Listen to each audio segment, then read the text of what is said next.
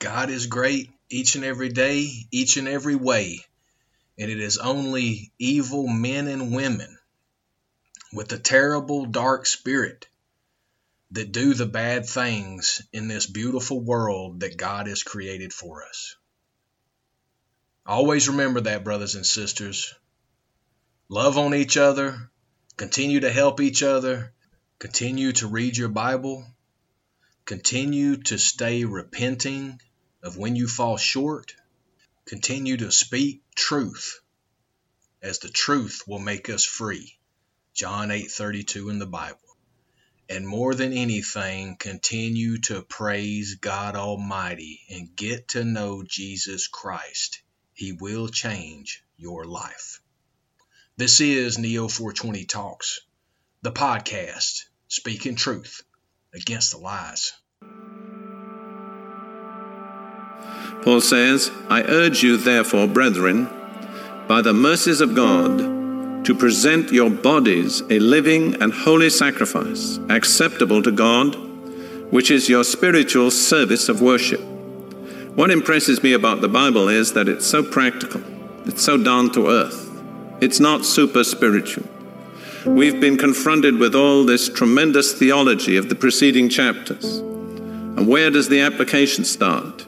It starts with our body. The first thing that God asks is that we present this body of ours to Him, a living sacrifice.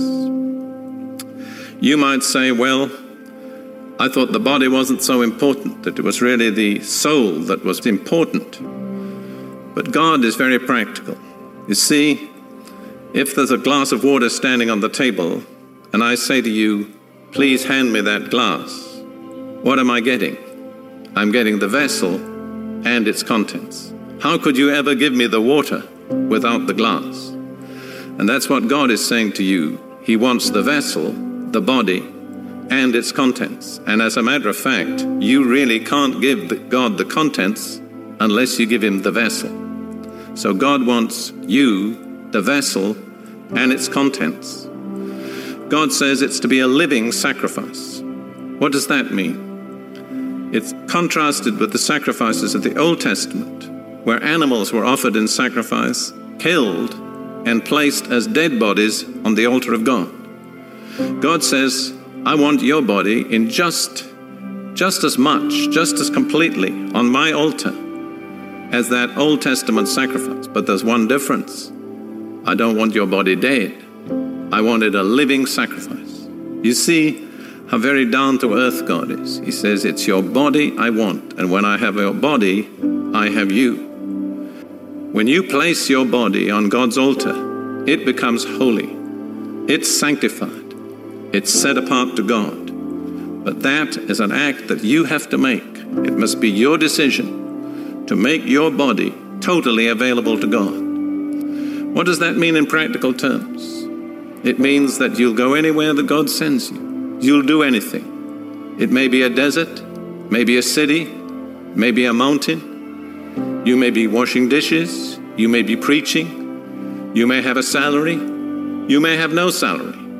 You've renounced all those decisions to God. You've simply handed over your body to Him and said, here it is, God. I trust you to do what you desire and please with my body. That's presenting your body to God. Then there's a result that follows in the mind. In the next verse of Romans chapter 12, that's verse 2, Paul says this, do not be conformed to this world, but be transformed by the renewing of your mind, that you may prove, find out in experience what the will of God is, that which is good and acceptable and perfect. When you present your body, strange though it may seem, a change takes place in your mind. You begin to think in a different way. God says your mind is renewed. And then when your mind is renewed, you find out for yourself what the will of God is. And Paul uses 3 words to describe the will of God, all of which are beautiful and exciting. He says it's good, it's acceptable, and it's perfect. You'll notice there's a progression. As you begin to discover God's will, you discover it's good. God always wants what's good for His children, never what's evil. The further you go, you discover it's acceptable. It's what you really want too. And then you come into full understanding it's perfect. It covers every area of your life. It meets every need. There's nothing that isn't provided for your good in the perfect will of God. But bear in mind, it's only as your mind is renewed that you can find out the will of God. You see, typically religion works from without. It starts trying to change man from outside. But God works from within. He says, when I can begin to change your mind, then you'll change. Your whole way of life will change. And I'll be able to reveal to you my will, which is good, acceptable, and perfect. Now I want to explain to you why God can only reveal His will to our mind after it's been renewed.